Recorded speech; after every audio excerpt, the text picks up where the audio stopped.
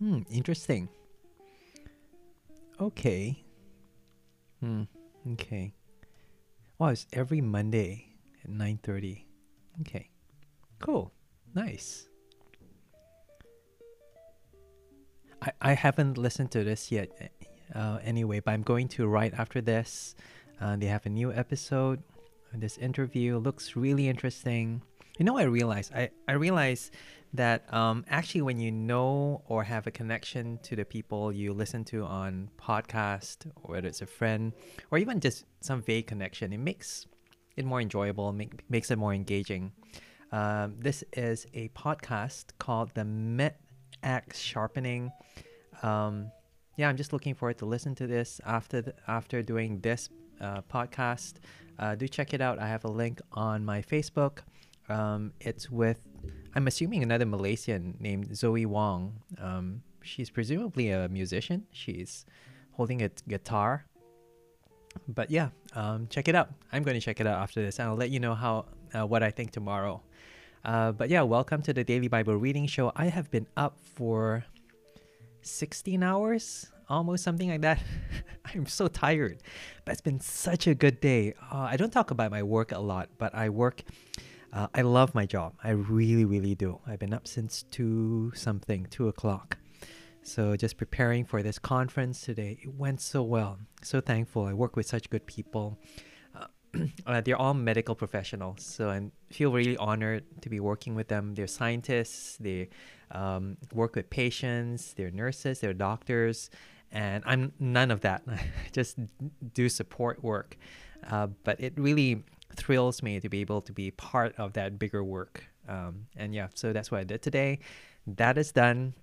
Now it's the end of the day, so I'm just counting down the hours before I can kind of like go to sleep. I'm gonna skip dinner. I had like a snack just before this. I don't need dinner, I need sleep.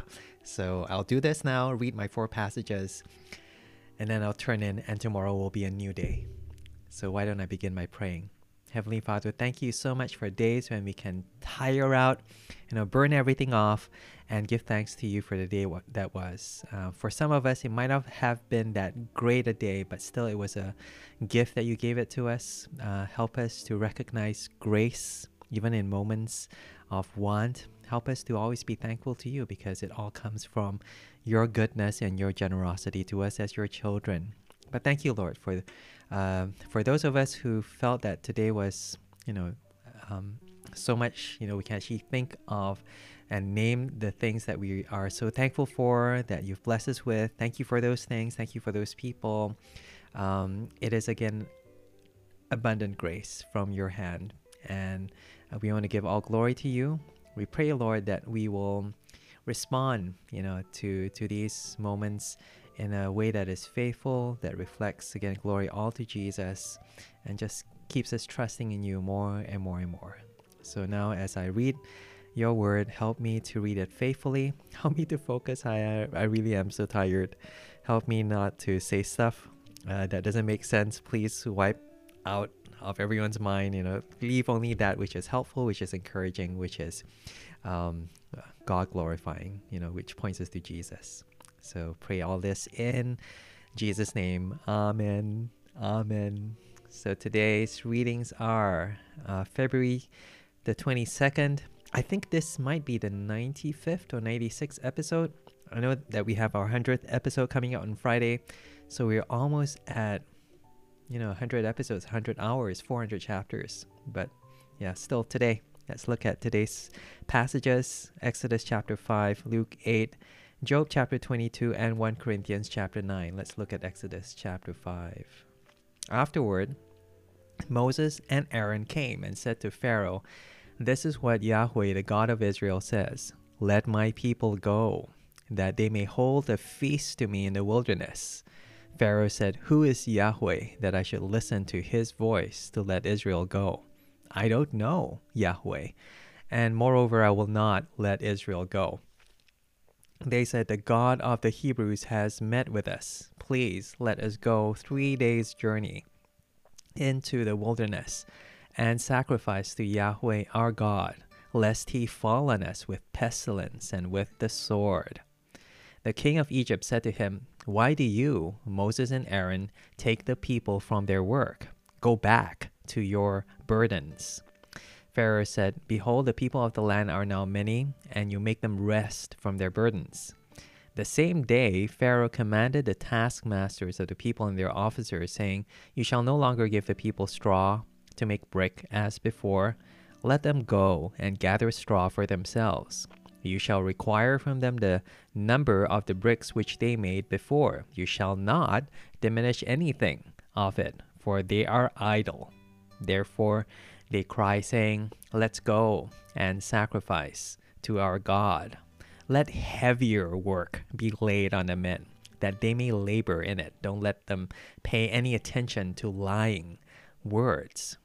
The taskmasters of the people went out with their officers, and they spoke to the people, saying, "This is what Pharaoh says. I will not give you straw. Go yourselves, get straw where you can find it, for nothing of your work shall be diminished."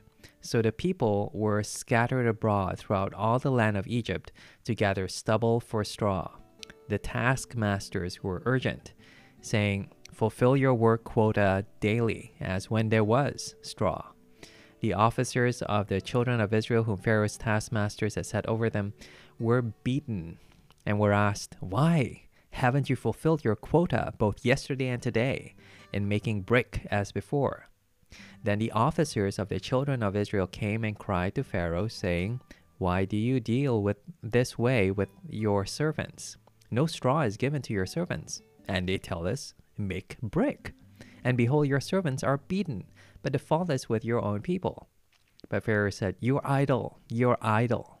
Therefore you say, 'Let's go and sacrifice to Yahweh.' Go therefore now and work, for no straw shall be given to you, yet you shall deliver the same number of bricks."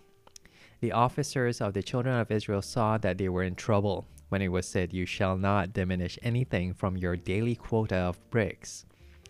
They met Moses and Aaron, who stood along the way. As they came out from Pharaoh, they said to them, "May Yahweh look at you and judge, because you have made us a stench to be abhorred in the eyes of Pharaoh and in the eyes of his servants, to put a sword in their hand to kill us." Moses returned to Yahweh and said, "Lord, why have you brought trouble on this people? Why is it that you have sent me?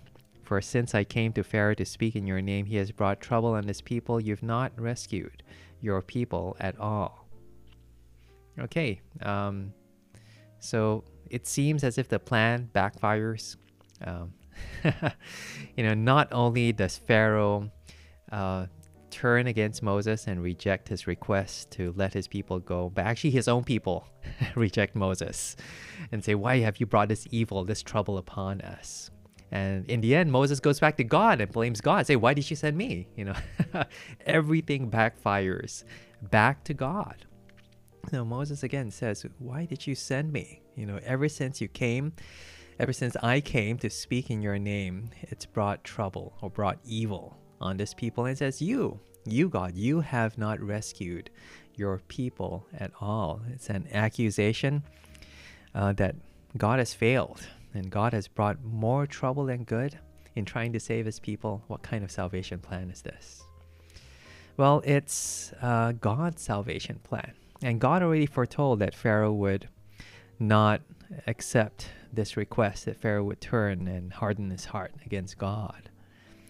So Moses begins by going to Pharaoh and saying to him, "This is what God says. This is what Yahweh, the God of Israel, says." So it's kind of funny because Moses is supposed to say this, but Moses says it to Aaron, and Aaron says it to Pharaoh. So it's kind of like Chinese whispers, but it's supposed to be faithful. It's supposed to be directly quoting God. This is what God says. It's not what I say. It's not my idea, but God is saying this to you through me. Moses playing the role as a prophet, someone who speaks God's word on God's behalf. And Pharaoh says, you don't know who this is. Who is he that I should listen to his voice? I don't know Yahweh. Moreover, I will not let Israel go. So he rejects God's word, his voice. I don't know him. And it's not just that I have no idea who he is, but I won't listen to him. I reject his authority. And Moses again, delivers God's word. God has met with us. The God of the Hebrews has met with us. Let us go the 3 days journey into the wilderness to sacrifice to Yahweh, our God. Otherwise, he will punish us. He will fall on us with pestilence and with the sword, with sickness and with death. I'm going to have some water. And Pharaoh thinks that, it's because they're lazy. Why do you take them from their work? Trying to run away from doing their jobs. Get back to your jobs. Get back to your burdens. And, make them rest from their burdens. But Pharaoh is pretty shrewd. He doesn't just say no. Okay, I won't let them go. But he comes up with this scheme to... I'm not sure whether he thought this through. Maybe he was just punishing the people. He was just irritated with Moses. He can't get at Moses, so he decides to punish Moses' people. But I wonder if this is Pharaoh's plan all the while, to get them to rebel against Moses. So he says, you shall require them to do the same amount of work, but you won't give them the material. So they have to do all the work they used to do before making these bricks, but they have to go out and scavenge for the straw that they're going to use to make for the bricks. So that's the command that he gives to these taskmasters, these slave drivers of the people. He says, you shall require them to make the same number, the same quota of bricks, but they have to make their own straw. They have to gather it in. So they have to do this plus the other job of the additional job of gathering in all the straw. And he says it's because they have too much time, they're lazy, let's go and sacrifice to our God. Let them do this, and then therefore they won't be talking all these kind of idle talk. Let heavier work be laid on the people, and they won't pay attention to lying words. So they went out and they told the people, this is what Pharaoh says. Now this is significant because earlier on, Moses comes to Pharaoh and says, this is what God says. And Pharaoh contradicts God's word with what he says. This is a competing authority of two different kings and two different words, God's word and Pharaoh's word. This is what Pharaoh says. No straw, but go and get the straw yourselves. But you must meet the same quota. So the people, they went out, they tried to get the straw. They went all over the place. Apparently, you don't get straw from a shop. You have to go around and look for this straw. And after they gathered the straw, I said, keep meeting your quota, daily, as when you had the straw provided for you. And when they didn't, they beat them. And they said, why didn't you do this? Why didn't you do this? Why didn't you meet your quota? And the officers, that means the leaders of the people, of these slaves, the Israelites, they complained to their boss. So they complained to Pharaoh saying, there must be a mistake, some communication error. You didn't give us the straw. The problem is with your own people, with the taskmasters. And then Pharaoh goes, you're lazy, you're idle. And that's why you say you want to go and sacrifice to your God. And, which means up to this point, they didn't know this was why they were being tortured. They didn't know it's because of Moses. They didn't know it's because Moses is trying to free them. And something must have clicked in their minds. I see. This is what Pharaoh is trying to do. He's trying to take his revenge on Moses by punishing us. The fault is with your own people. No.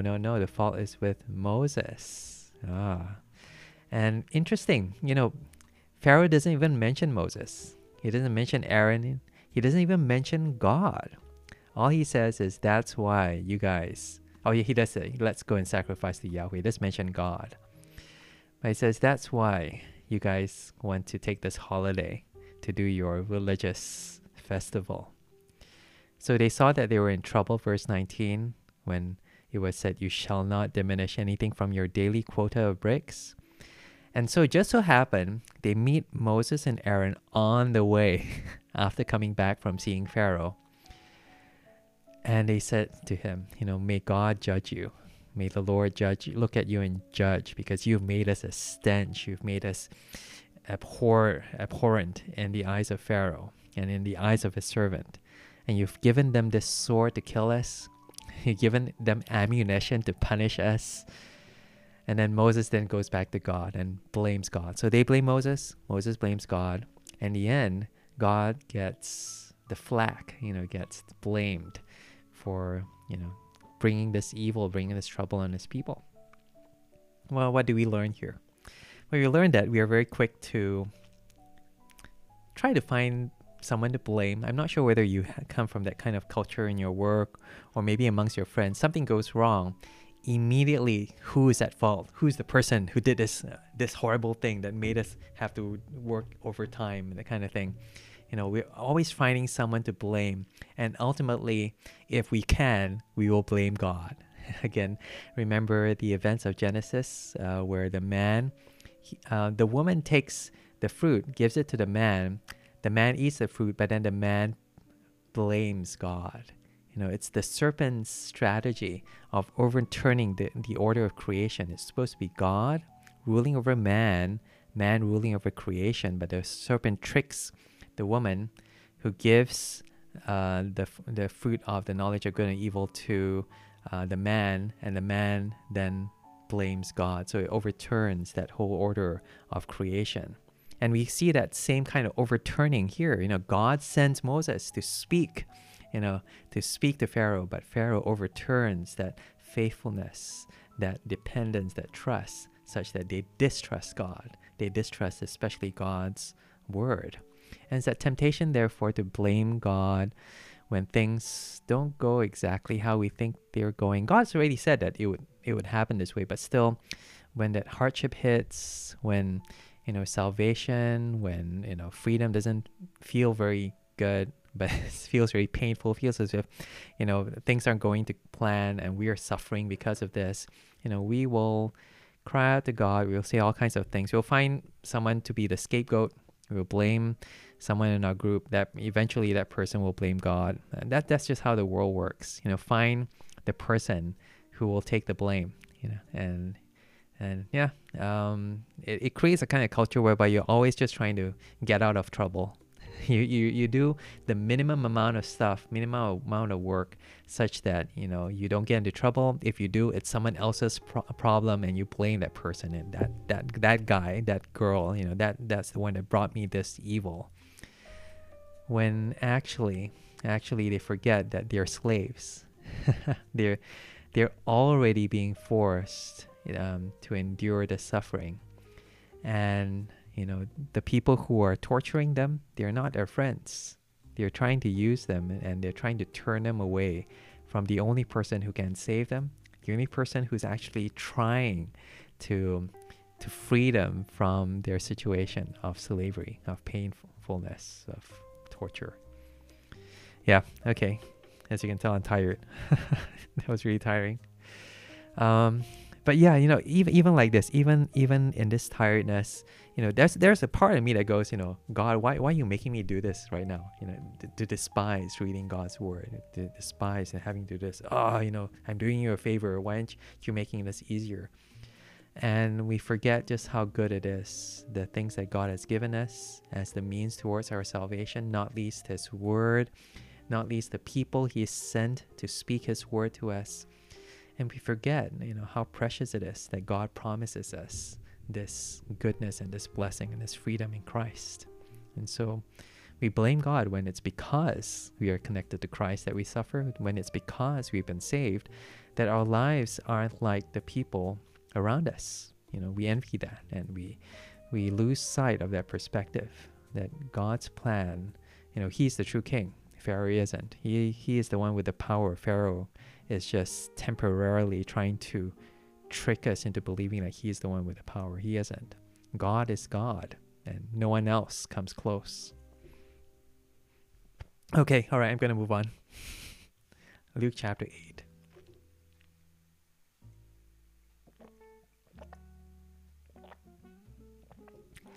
Soon afterward, Jesus, He went about through cities and villages, preaching and bringing the good news of God's kingdom. With Him were the 12, and certain women who had been healed of evil spirits and infirmities. Wow. Mary, who is called Magdalene, from whom 7 demons had gone out. 7. And Joanna, the wife of Cusas, Herod's steward, Susanna, and many others who served them from their possessions. When a great multitude came together and people from every city were coming to him, he spoke a parable. Wait, let me just backtrack. He's going through all these cities, making stops, and he's preaching, telling people about the coming kingdom of God. And he's accompanied by his 12 apostles. He recently appointed them apostles. And these women, interesting women, they're named, Mary, who had 7 demons. Joanna, who is Herod's steward. Herod, this pretty evil king who is imprisoned John the Baptist. She is actually, maybe the head household steward. Maybe someone works for him, for Herod. Oh no, Cusas, her husband, works for Herod. And Susanna and many others who served him. Okay, yeah, that means, I guess they're supporting him, maybe, accompanying him, but also supporting, maybe with money, I guess. Yeah. And so verse 4, when a great multitude came together, he from every city were coming to him, he spoke by parable. The farmer went out to sow his seed. As he sowed, he was planting seed. Some, actually not it so means you scatter, right? You scatter the seed. So some fell along the road and was trampled underfoot, and the birds of the air devoured it. Other seed fell on the rock, and as soon as it grew, it withered away because it had no moisture. Other fell among the thorns, and the thorns grew with it and choked it. Other fell into good ground and grew and produced 100 times as much fruit. As he said these things, he called out, "He who has ears to hear, let him hear." Then his disciples asked him, "What does this parable mean?" He said, "To you it is given to know the mysteries of God's kingdom, but to the rest in parables, that seeing they may not see and hearing they may not understand."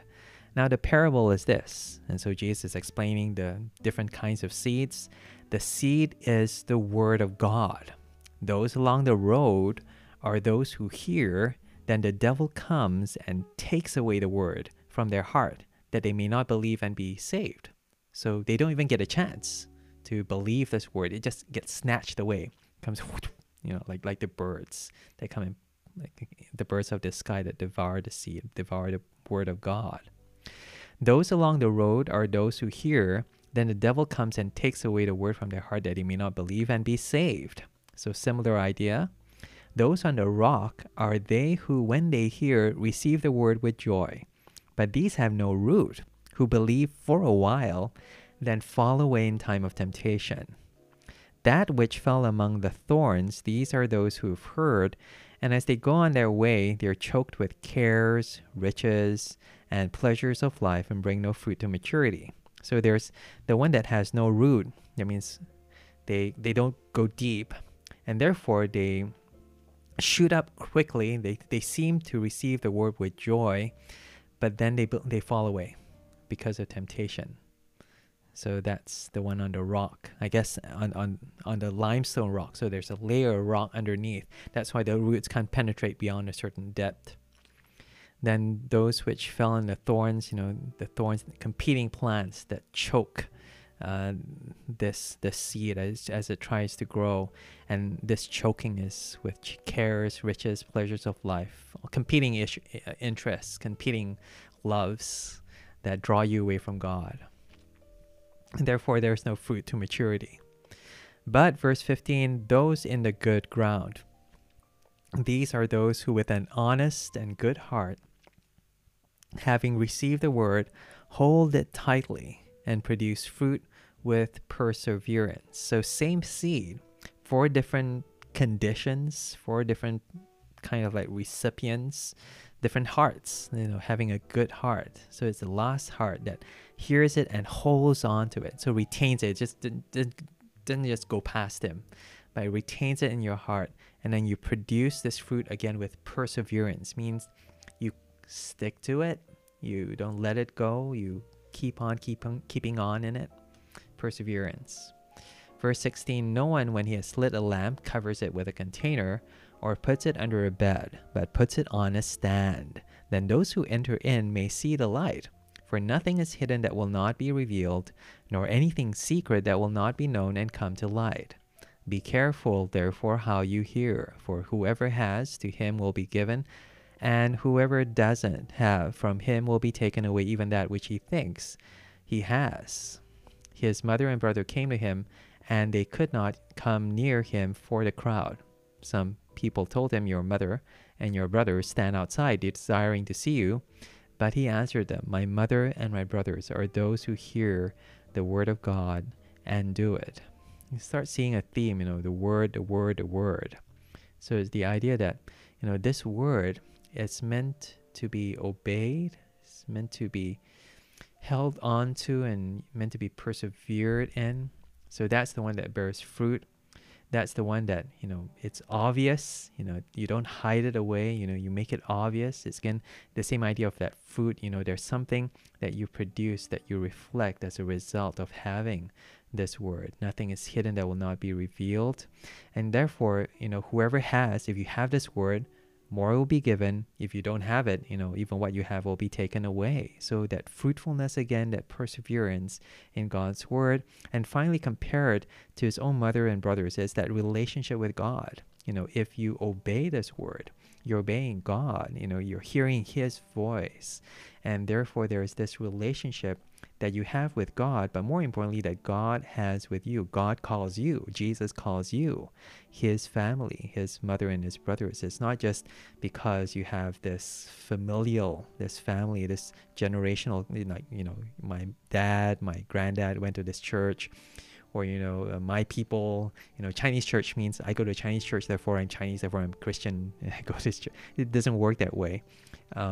You have to hold on to this word. You hear this word and you do it. You obey it. Verse 22, now on one of those days he entered into a boat, himself and his disciples, and he said to them, let's go over to the other side of the lake. So they launched out. As they sailed, he fell asleep.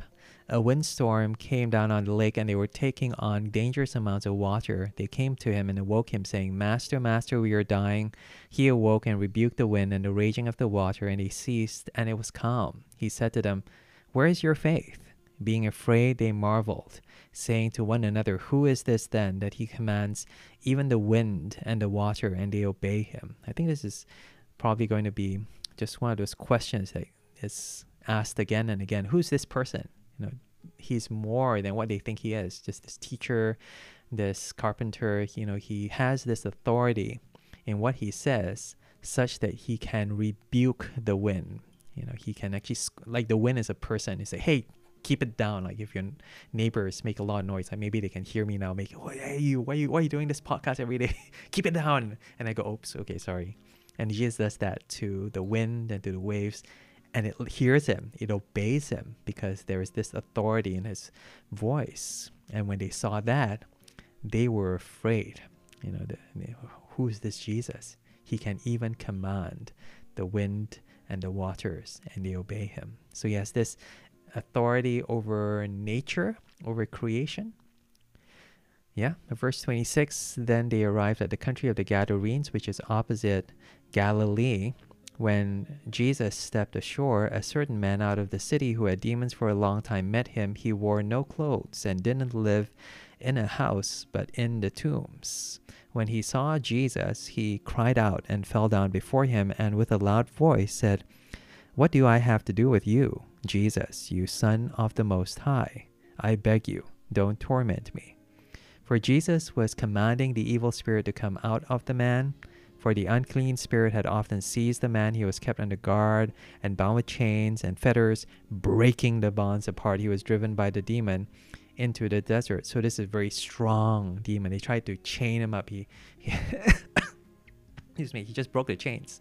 He got loose. And so therefore, he hung around in the tombs. He wore no clothes. You think of the Hulk. Super strong, really scary person.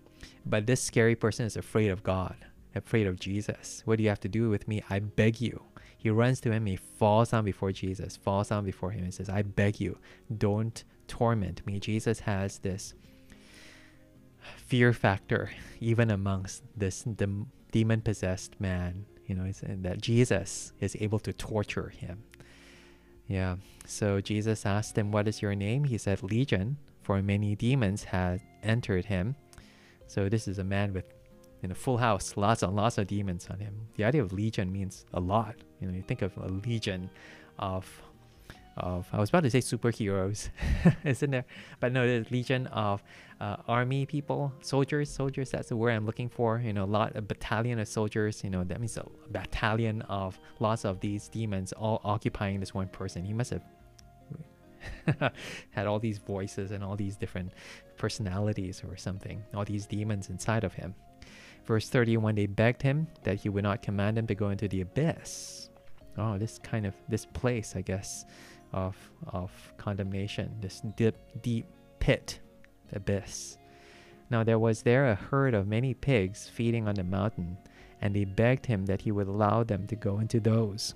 Then he allowed them. The demons came out of the man and entered into the pigs, and the herd rushed down the steep bank into the lake and were drowned. When those who fed them saw what had happened, they fled and told it in the city and in the country. Oh, wow. I'm burping. I was having this just before doing the reading. Not a good idea, but very tasty. Where was I? Verse 35. People went out to see what had happened. They came to Jesus and found the man from whom the demons had gone out, sitting at Jesus' feet, clothed and in his right mind, and they were afraid. Those who saw it told them how he who had been possessed by demons was healed. All the people of the surrounding country and of the Gadarenes asked him to depart from them, for they were very much afraid. Then he entered into the boat and returned, for the man from whom the demons had gone out begged him that he might go with him, but Jesus sent him away, saying, "Return to your house and declare what great things God has done for you." He went his way, proclaiming throughout the whole city what great things Jesus had done for him. Oh, how interesting. They come out to see what had happened to this guy who previously was the scary guy who broke all his chains. He had demons inside of him, and they saw him in his right mind. And he was sitting at Jesus' feet. He was wearing clothes. And then they were afraid. So they were afraid of him because he was now normal, that he looked like them, that he was sitting at Jesus' feet. They were more afraid. Well, not sure they were more afraid. Well, they were afraid of the demon, but they were also afraid of this man because here Jesus had actually exercised authority that cured him, I guess. It's just so strange. Maybe it just freaked them out. I wonder if there's like a human equivalent, someone that you thought was so sinful, someone you thought could never become a Christian, that guy, used to do all these kind of crazy things. And then now he's a Christian and you go, whoa, what's going on? And maybe you're afraid because of that as well, that transformation, because you never thought that something like that could ever happen. If you ever have that kind of reaction from your friends, maybe that's a compliment. Maybe, it's a byproduct of them thinking that you could never change, and God has indeed changed you, and they can see that change. And maybe it's a compliment. It actually shows that it's evident that God has done something in your life to transform you from the inside out. And so those who saw it told them how he had been possessed by demons. He was healed. And then they asked Jesus to leave them because, again, they were very afraid. So afraid. And then he got into this boat and he gone back. You remember Jesus is crossing the lake, gets off the boat. Now he immediately gets back in the boat and leaves them. But the man actually wants to go with Jesus, and he actually begs him to go with him. But Jesus says, "Return to your house and tell them all the great things that God has done for you." And notice this, he goes away and tells them all the great things that Jesus had done for him. He makes that connection. Jesus says, tell them what God has done for you. I'm going to tell my family what you have done for me. He makes the connection that between Jesus and God. He sees that. And but still, he actually wants to follow Jesus as his disciple. He actually begs him. And Jesus says, no, Because, well, because it's better this way. This way he can go and be this missionary, be this evangelist, and tell other people about Jesus. But also because he says yes to all these other evil requests. This demon-possessed man, the demons say, let me do this. They beg Jesus to let them go into the pigs. Jesus says yes to them. All the people from the town tell Jesus to leave, and he says yes to them. But to the one person who wants to follow Jesus, he says no to him for his own good. Wow, okay. Sorry, the pipes are making interesting noises. Verse 40, when Jesus returned, the multitude welcomed him, for they were all waiting for him. Behold, a man named Jairus came. He was a ruler of the synagogue. He fell down at Jesus' feet and begged him to come into his house. For he had an only daughter, about 12 years of age, and he was dying. I'm going to put on my headphones because, yeah. Okay. Excuse me. He fell down at Jesus' feet and begged him to come into his house, for he had an only daughter, about 12 years of age, and she was dying. But as he went, the multitudes pressed against him. A woman who had a flow of blood for 12 years, who had spent all her living on physicians and could not be healed by any, came behind him and touched the fringe of his cloak. Immediately the flow of her blood stopped. Jesus said, "Who touched me?" When all denied it, Peter and those with him said, "Master, the multitudes press and jostle you, and you say, 'Who touched me?'" But Jesus said, "Someone did touch me, for I perceived that power had gone out of me." When the woman saw that she was not hidden, she came trembling and fell down before him, declared to him in the presence of all the people the reason why she had touched him, and how she was healed immediately. He said to her, "Daughter, cheer up. Your faith has made you well. Go in peace." While he still spoke, one of the ruler of the synagogue's house came, saying to him, "Your daughter is dead. Don't trouble the teacher." But Jesus, hearing it, answered him, "Don't be afraid. Only believe, and she will be healed." When he came to the house, he didn't allow anyone to enter in except Peter, John, James, the father of the child, and her mother. All were weeping and mourning her, but he said, "Don't weep. She isn't dead, but sleeping." They were ridiculing him, knowing that she was dead, but he put them outside, and taking her by the hand, he called, saying, "Child, arise." Her spirit returned, and she rose up immediately. He commanded that something be given to her to eat. Her parents were amazed, but he commanded them to tell no one what had been done. So Jairus, this ruler of the synagogue, comes to Jesus to heal his daughter.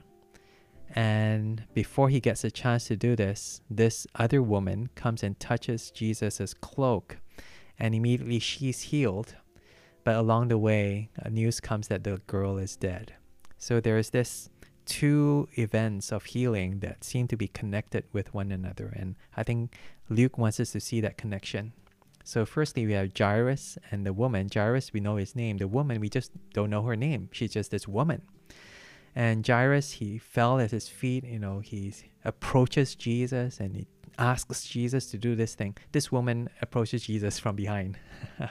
And she is so afraid to approach Jesus. She doesn't want him to know. And actually, Jesus has to compel her to come out to talk to him.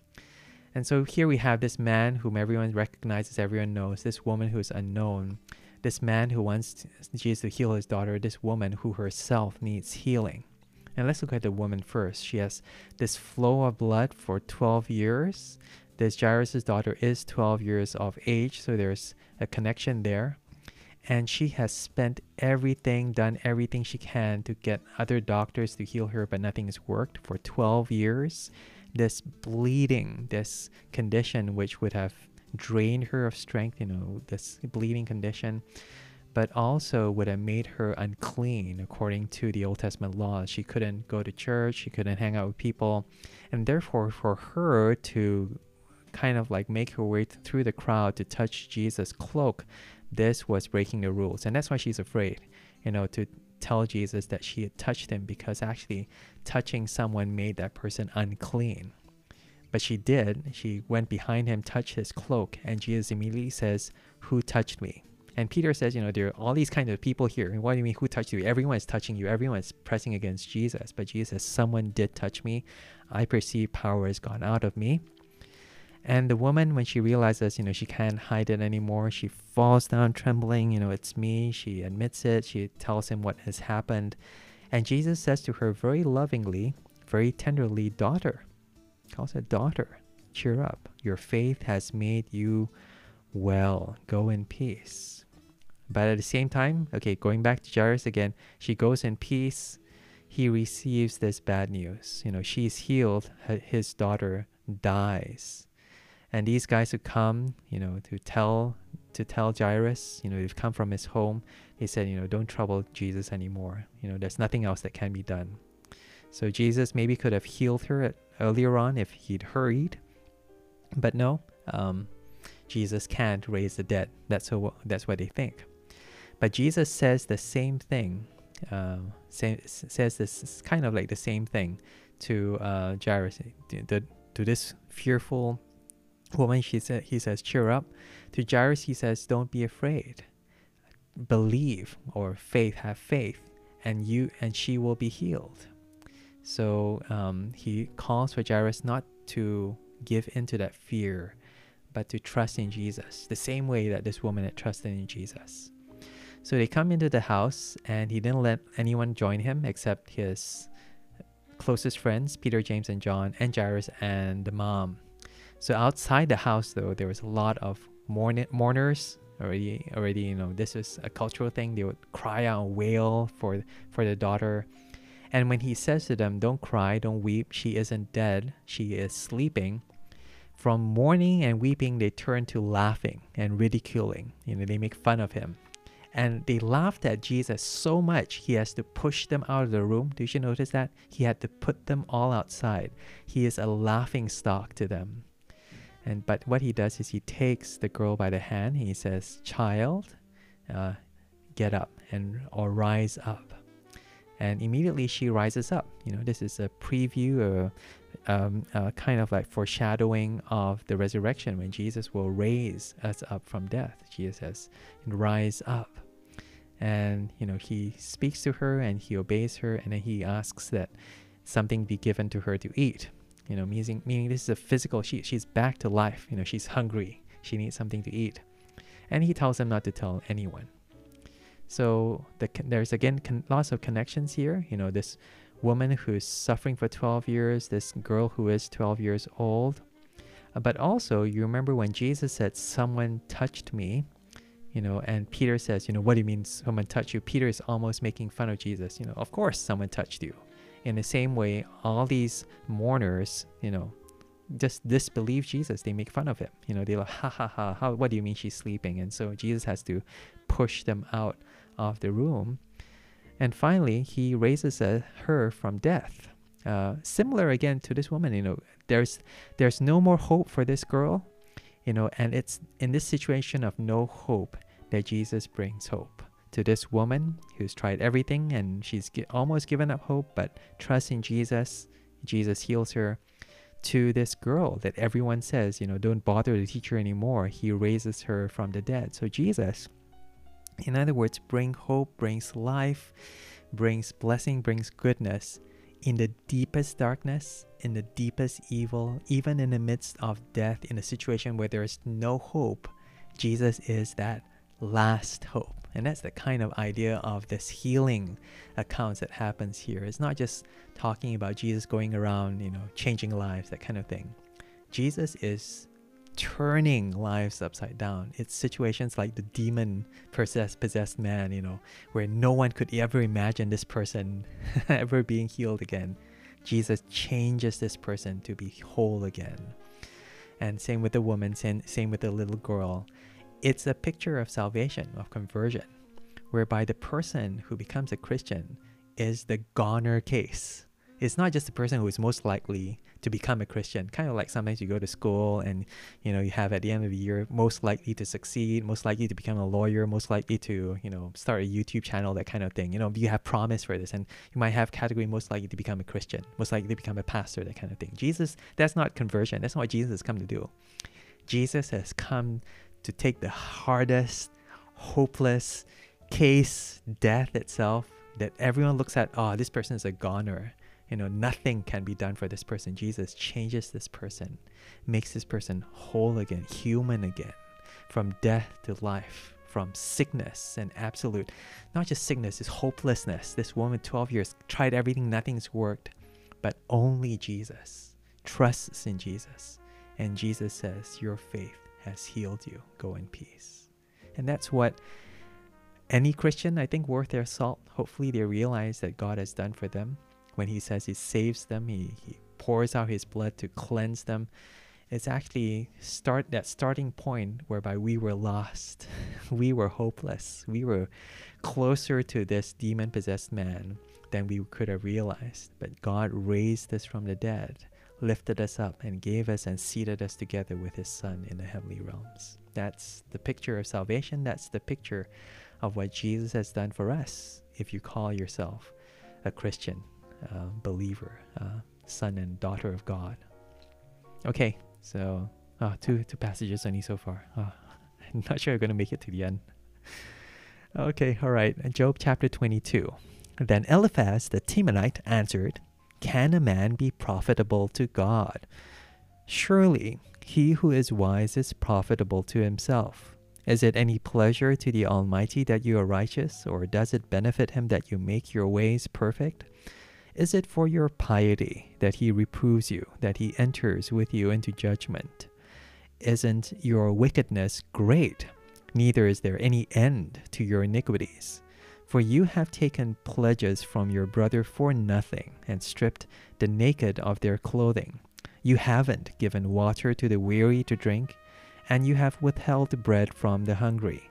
But as for the mighty man, he had the earth. The honorable man, he lived in it. You have sent widows away empty, and the arms of the fatherless have been broken.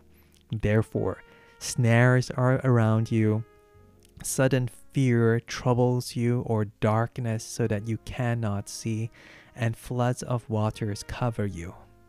Isn't God in the heights of heaven? See the heights of the stars, how high they are. You say, what does God know? Can he judge through thick darkness? Thick clouds are a covering to him so that he doesn't see. He walks on the vault of the sky. Will you keep the old way, which wicked men have trodden, who were snatched away before their time, whose foundation was poured out as a stream, who say to God, depart from us, and what can the Almighty do for us? Yet he filled their houses with good things, but the counsel of the wicked is far from me. The righteous see it and are glad. The innocent ridicule it, saying, surely those who rose up against us are cut off. The fire has consumed their remnant. Acquaint yourself with him now, and be at peace. By it good will come to you. Please receive instruction from his mouth, and lay up his words in your heart. If you return to the Almighty, you will be built up. If you put away unrighteousness far from your tents, lay your treasure in the dust, the gold of Ophir among the stones of the brooks. The Almighty will be your treasure, and precious silver to you. For then you will delight yourself in the Almighty, and will lift up your face to God. You will make your prayer to him, and he will hear you. You will pay your vows. You will also decree a thing, and it will be established to you. Light will shine on your ways. When they cast down, you will say, be lifted up. He will save the humble person. He will even deliver him who is not innocent. Yes, he will be delivered through the cleanness of your hands. Okay, Eliphaz. Is it Eliphaz? Yeah, Eliphaz, what are you saying to Job? Okay, focus. Okay, Eliphaz he begins with this question. Can a man be profitable to God? Surely he who is wise is profitable to himself. What does that mean? I don't know. My brain isn't working today. Oh. Is it that he's saying that, you can't actually contribute to God's wisdom? Can you be are you going to make any difference? Are you going to tell him something he doesn't know? It's really more for your own benefit, I guess. Is it any pleasure to the Almighty that you're righteous, or does it benefit him that you make your ways perfect? Speaking to Job, who's claiming that he is blameless stroke righteous, he's almost saying, makes no difference to God. I guess it ties in with that profitability to God. Yeah. It is for your piety that he reproves you, that he enters you into judgment. Okay. I think I get that, It's almost as if you think you're making a difference to God, but really what you should be seeing is that only God can make that difference to you. You can't actually, argue your case to God, but you can plead it, and maybe God will then change that circumstances before you. In other words, you can't change God's mind. There's nothing to change. You can't contribute anything to his wisdom, to his judgment. Really, the only thing that you can do is plead that he will pour out something that will change your situation. I think. Yeah. So no point claiming you're innocent. No point trying to give evidence, because, he has all the evidence that he needs. So that's if Job is blameless, he's righteous. But I think the main argument he's making is verse 5. Isn't your wickedness great? So you're not even here. You're not even neutral. Actually, you're in the negative. Neither is there any end to your iniquities. Actually, you're very, very negative. For you've done all these things. You've tricked your brother, taken pleasures. That means you borrowed money and stuff, and then you've taken advantage of him. You haven't helped the helpless. You haven't given the water to the weary. You've withheld bread from the hungry. You've oppressed people. You've done horrible things, Job. That's what he's trying to say. But as for the mighty man he had earth, the honorable man he lived in it, you have sent widows away empty. You're not like this guy. Or are you like this guy? I think he's saying you're not like this guy. You're not the honorable person because you've done the dishonorable thing by oppressing widows, and you've broken the arms of the fatherless. And that's why you're being judged. I think that's why he's saying. Therefore snares are around you, and fear troubles you, darkness, all this is just punishment. So you're not neutral. If you're neutral, even if you're neutral, you couldn't argue your place to God. If you're neutral, God could maybe change the situation, but you're not even here. You're down here because you are wicked and you oppressed people and you did horrible things, and therefore God is punishing you. Yep, so that's up to verse 11. Isn't God in the height of heaven? See the height of the stars, how high they are, so unreachable. You say, what does God know? Can he judge through the thick darkness? Thick clouds are covering to him so that he doesn't see. He walks on the vault of the sky. What's the argument here? There's this thick cloud, darkness. God walks above the clouds. Is that what he's saying? I guess he is separated by these clouds, maybe, that he can't reach up to God, that God's domain is not the earth, maybe something like that.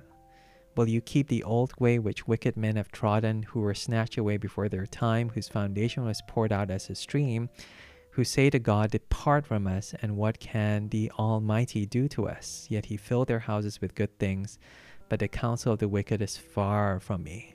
The righteous see it and are glad.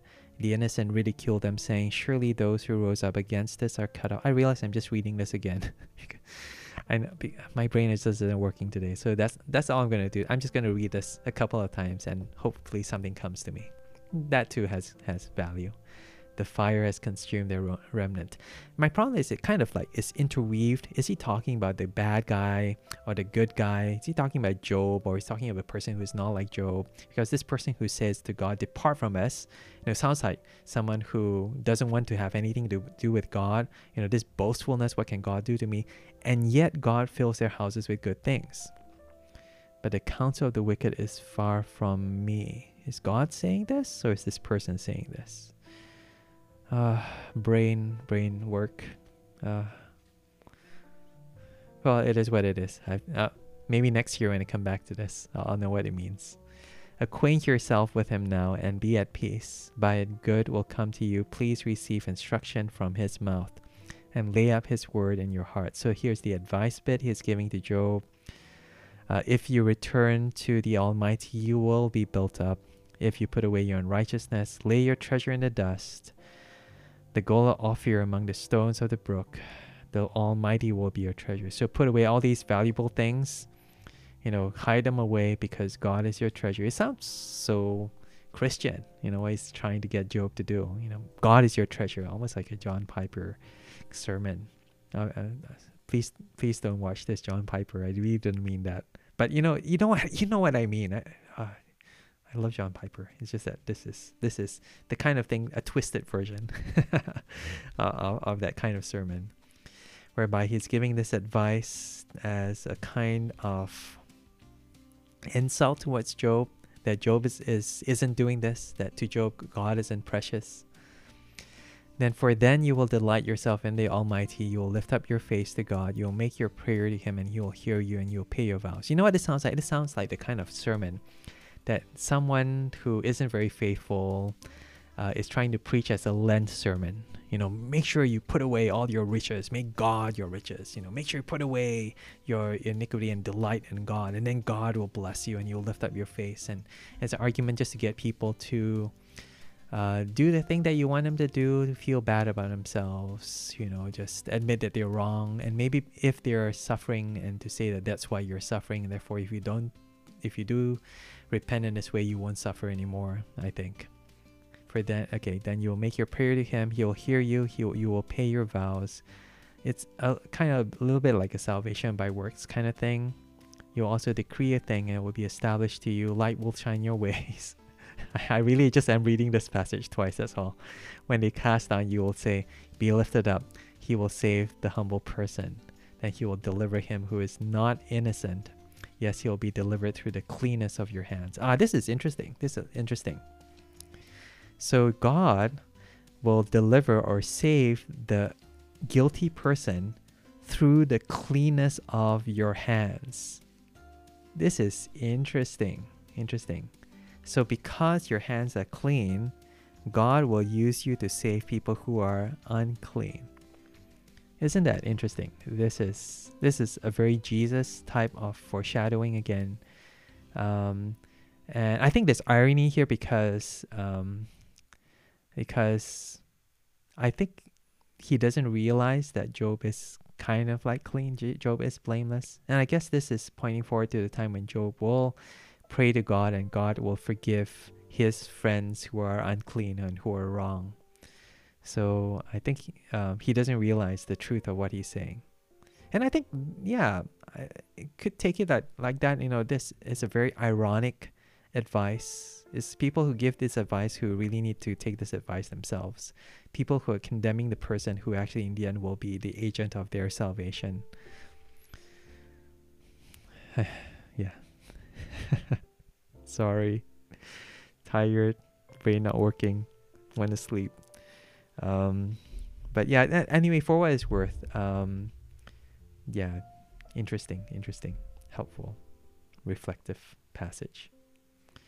Okay, I'm going to drink a bit more water, take a last swig of this bit of water, and then try to make sense of 1 Corinthians chapter 9.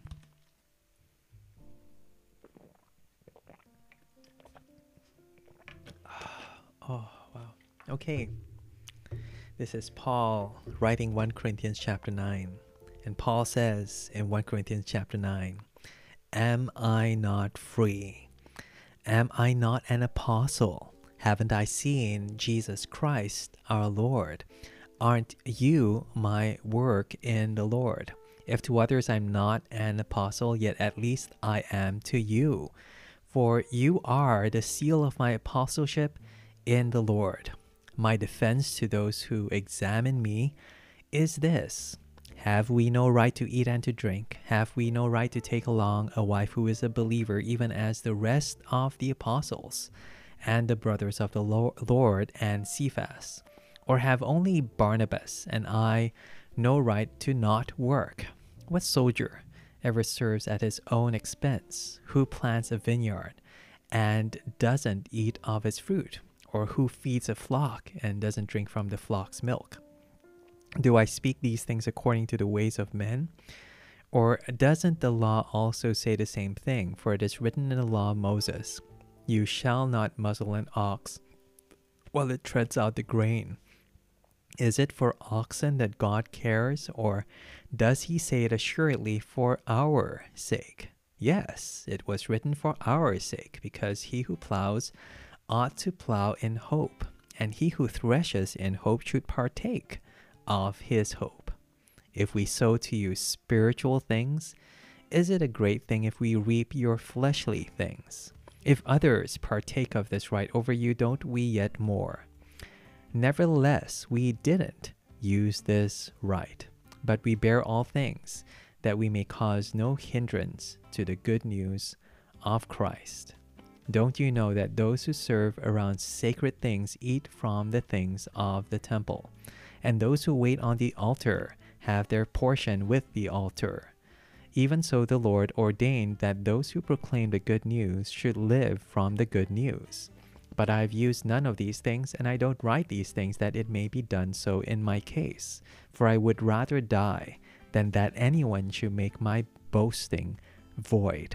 For if I preach the good news, I have nothing to boast about.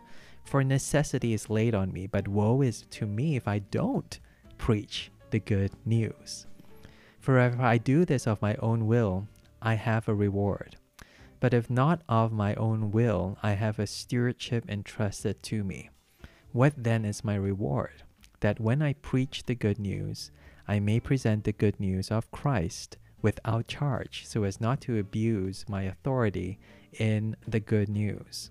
For though I was free from all, I brought myself under bondage to all, that I may gain the more. To the Jews I became as a Jew, that I might gain Jews. To those who are under the law as under the law, that I might gain those who are under the law. To those who are without law as without law, not being without law toward God, but under law toward Christ, that I might win those who are without law. To the weak I became as weak, that I might gain the weak. I become all things to all men, that I may by all means save some. Now I do this for the sake of the good news, that I may be a joint partaker of it. Don't you know that those who run in a race all run, but one receives the prize? Run like that, that you may win. Every man who strives in the games exercises self-control in all things. Now they do it to receive a corruptible crown, but we are incorruptible. I therefore run like that, not aimlessly. I fight like that, not beating the air, but I beat my body and bring it into submission, lest by any means after I preach to others, I myself should be rejected. Oh, this is a meaty chapter. So what is Paul arguing here? Well, initially he talks about his rights. He talks about, don't we have the right to this? Don't we have the rights to that as apostles of your church? We planted your church. You know, am I not an apostle? Haven't I seen Jesus? Aren't you my work? You know, I planted this church. Aren't you the fruit of the gospel that I preach in your city? So he says, to others I might not be, but to you I should be. You know, you are the seal of my apostleship. You authenticate my ministry. The fact that you exist, you're a Christian, means that my apostleship is valid, that I actually preach the gospel to you, that God sent me to preach this gospel to you.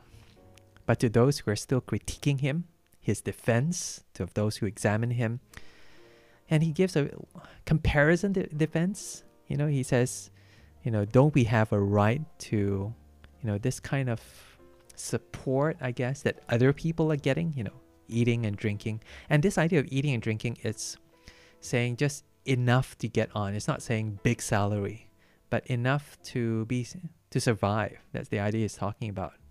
And don't we have the right to bring along a life partner, a wife who is a believer? Notice he actually emphasizes, who is a believer. And like the other apostles, so I said, look at Peter.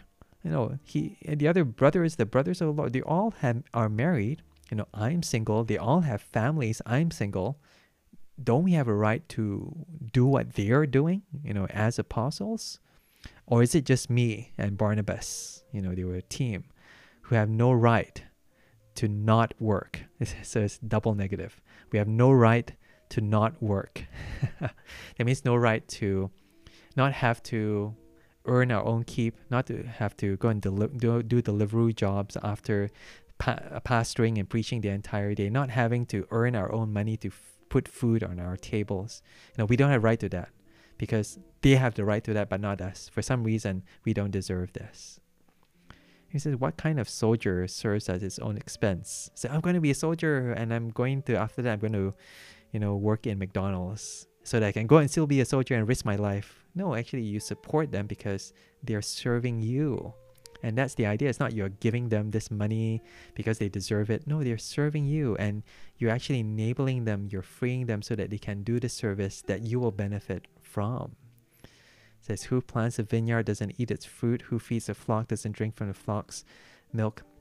It's saying that you are the fruit of this work that they've put into. God has given it the growth. Yes, God has caused you to bear this fruit. But the work came from the work that God caused us to do. And he says, this is like a human argument. Do I speak these things according to the way of men? He said, but doesn't the Bible tell us this as well? And he quotes from the Bible, from the law of Moses, you shall not muzzle an ox while it treads out the grain. This is Deuteronomy 20. So useful. It's already there. Deuteronomy 25.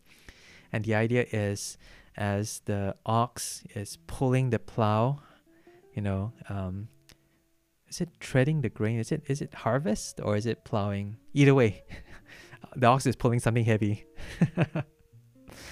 Don't cover its mouth. The ox will eat some of the grain as it goes through the fields, and they still does the work. It says it's cruel to stop the ox from just taking a little bit, because the ox is causing you to be able to pull in everything, and so it's just, so don't be cruel in this way. And it says, is this just for animals that God is caring for? Isn't it especially for us, who are his workers, his oxen? Yes, it was written for our sake, because he who plows ought to plow in hope. He who threshes in hope should partake of this hope. If we sow to you spiritual things, meaning the gospel, is it a great thing for us to reap from you material things or fleshly things, meaning money, meaning support, meaning encouragement? And other people, they're doing this, and this is talking, I think, of non-Christians. You think of today these motivational speakers, or you go on online courses, say, oh wow, that's really good, and you'll be willing to pay money for that. How much more Paul, who's speaking to you and teaching to you the gospel that will bring you eternal salvation. Now, at this point, you start going, oh wow, that's uncomfortably true, but this can be so abused.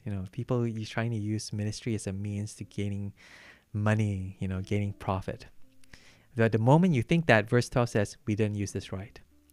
Do you get this? Paul is building up. We have this right. We deserve this right, but we didn't make use of this right. And by the way, the word right is the same word that we found yesterday, the right to eat this food, this meat offered to idols.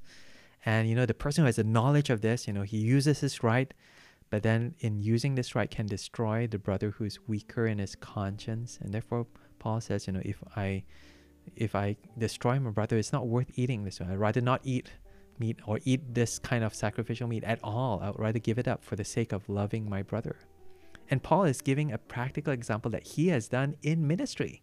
Not just talking about food offered to idols, but here in ministry, that Paul has this right. He knows it. But then out of love and out of faithfulness, he doesn't make use of this right. Nevertheless, we didn't use this right, but we bear all things. that we may cause no hindrance, no stumbling block to the good news of Christ, to the gospel. He doesn't want to be something that gets in the way of you just receiving this gospel immediately, directly. He just wants you to get all of it and not have to worry about, oh, do I have to pay for this? Or do I need to give something in exchange? Oh, this is so good, I need to repay you. No. This gospel is a free gift, and therefore what I'm doing for you should be free as well. And again, he says, we do have this right. Don't you know that those who serve around the sacred things eat from the temple, meaning talking about the priests. The priests in the Old Testament were all provided for, in terms of their food and their livelihood. Those in the temple, those at the altar, even so, the Lord ordained that those who proclaim the good news should live from the good news. So Paul still wants to argue that, even though he does this, it's an exception. It is a good thing that your pastors get paid, because the principle should be, again, with the ox, with the farmer who's planting and plowing, so the person who is proclaiming the good news should live from the good news. They shouldn't have to do something extra, something different. If they're preaching the good news, they should be supported in this work, because it is actually work, like any job. And so, it's not a bad thing to compensate, in other words. But again, Paul goes back to his own case. I have used none of these things, and I don't write them that it may be done. So I'm not trying to change it either. I'm going to continue offering this good news for free. I don't write these things that may be done, so I would rather die that anyone would make this boasting void. So it's kind of like, it's, he would rather die. I mean, I can't think of a better analogy than that. Kill me. Kill me rather than give me this offering for this, Sunday sermon that I preach. He wants this to be able to say, I did this not because of money, not because anyone made it worth my while, but I did this out of love for you and out of love for the Lord Jesus Christ. I did this at my own expense. And I know, if I preach the good news, I have nothing to boast about. So this thing, he's not talking about preaching in itself, because that is something that he should do. I have nothing to boast about, because it's a necessity. God has given him this ministry. Woe to me if I don't preach the gospel. That means he actually will be in trouble if he doesn't do this ministry. So it's not talking about ministry per se. But what he's talking about is not making the full rights of someone who's doing this ministry. As a minister, he should be paid for doing this ministry, but he doesn't make use of it because he wants to be able to boast that he's done this for free. He's done this sacrificially. So woe to me, but if I do this of my own will, I have a reward. And this reward, he's talking about a reward from God, a reward from Jesus. But if not of my own will, I have a stewardship entrusted to me. Meaning, even if he didn't want to do this, there's a faithfulness that he needs to fulfill. What then is my reward? That when I preach the good news, I may present the good news free of charge, FOC, without charge, so as not to abuse my authority in the good news. For though I was free from all, I put myself under this bondage. And so here Paul is flexing himself. He's trying to be all to all so that he can remove any kind of hindrance to the gospel. And so it gives us all these different situations. To the Jew, I became like a Jew. To win Jews. To those under the law, he became as those under the law. He's free from it.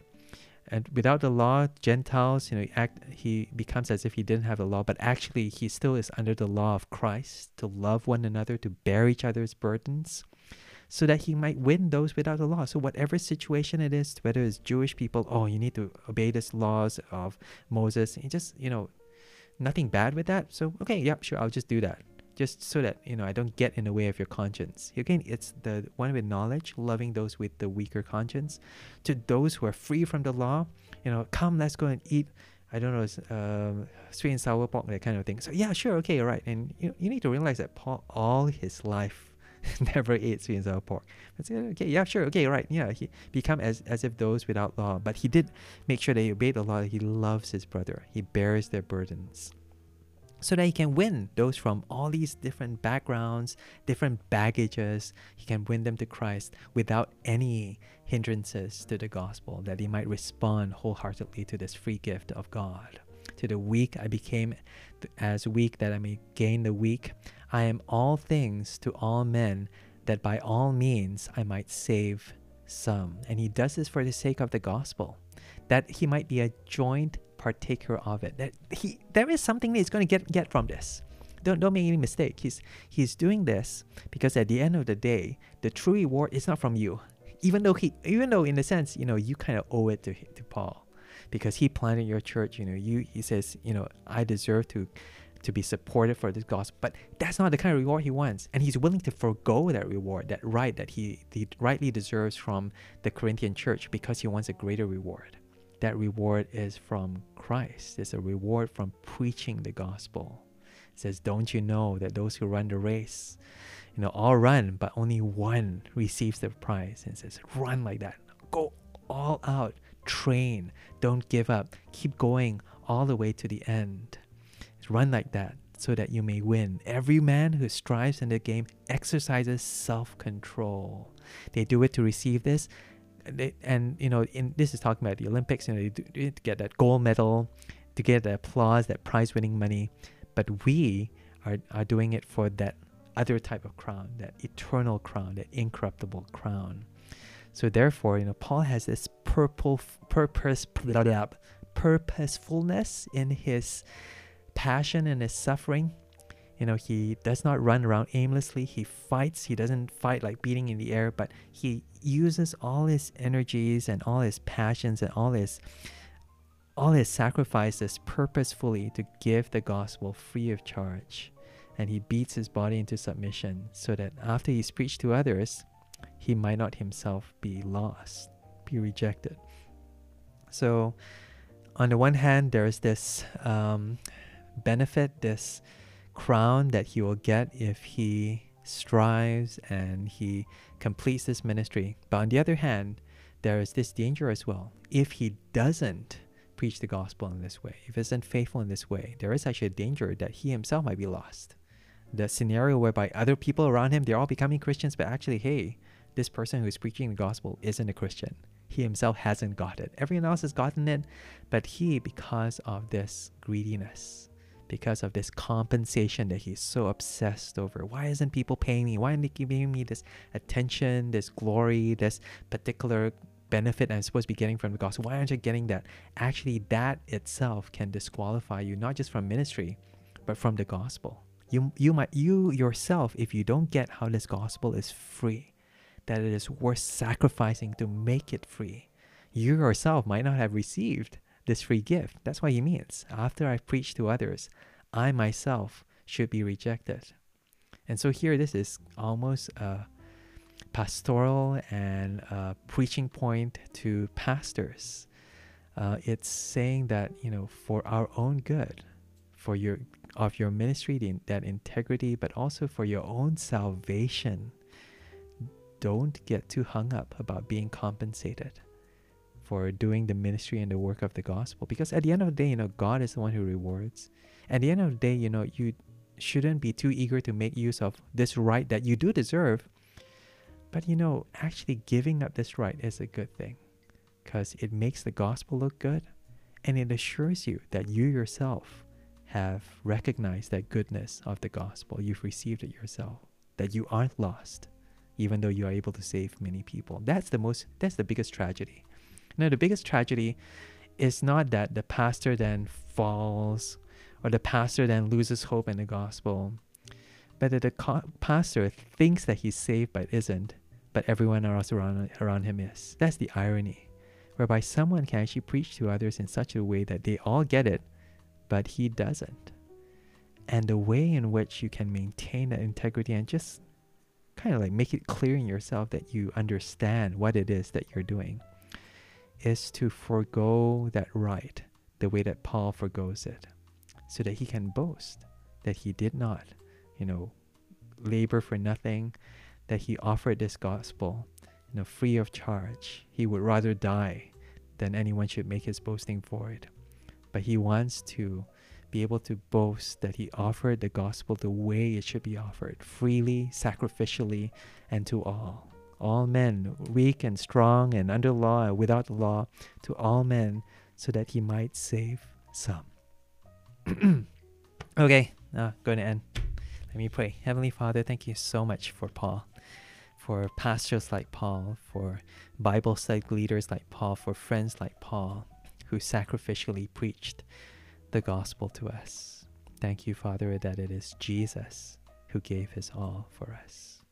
Thank you, Lord, that when we look to him, it is worth it to sacrifice, to give our lives, to give our all, that we might display his goodness, his free gift, in this wonderful good news of salvation that comes to all. We pray this in Jesus' name. Amen. Amen and good night. Good night. Bye. Done. Done, done, done, done.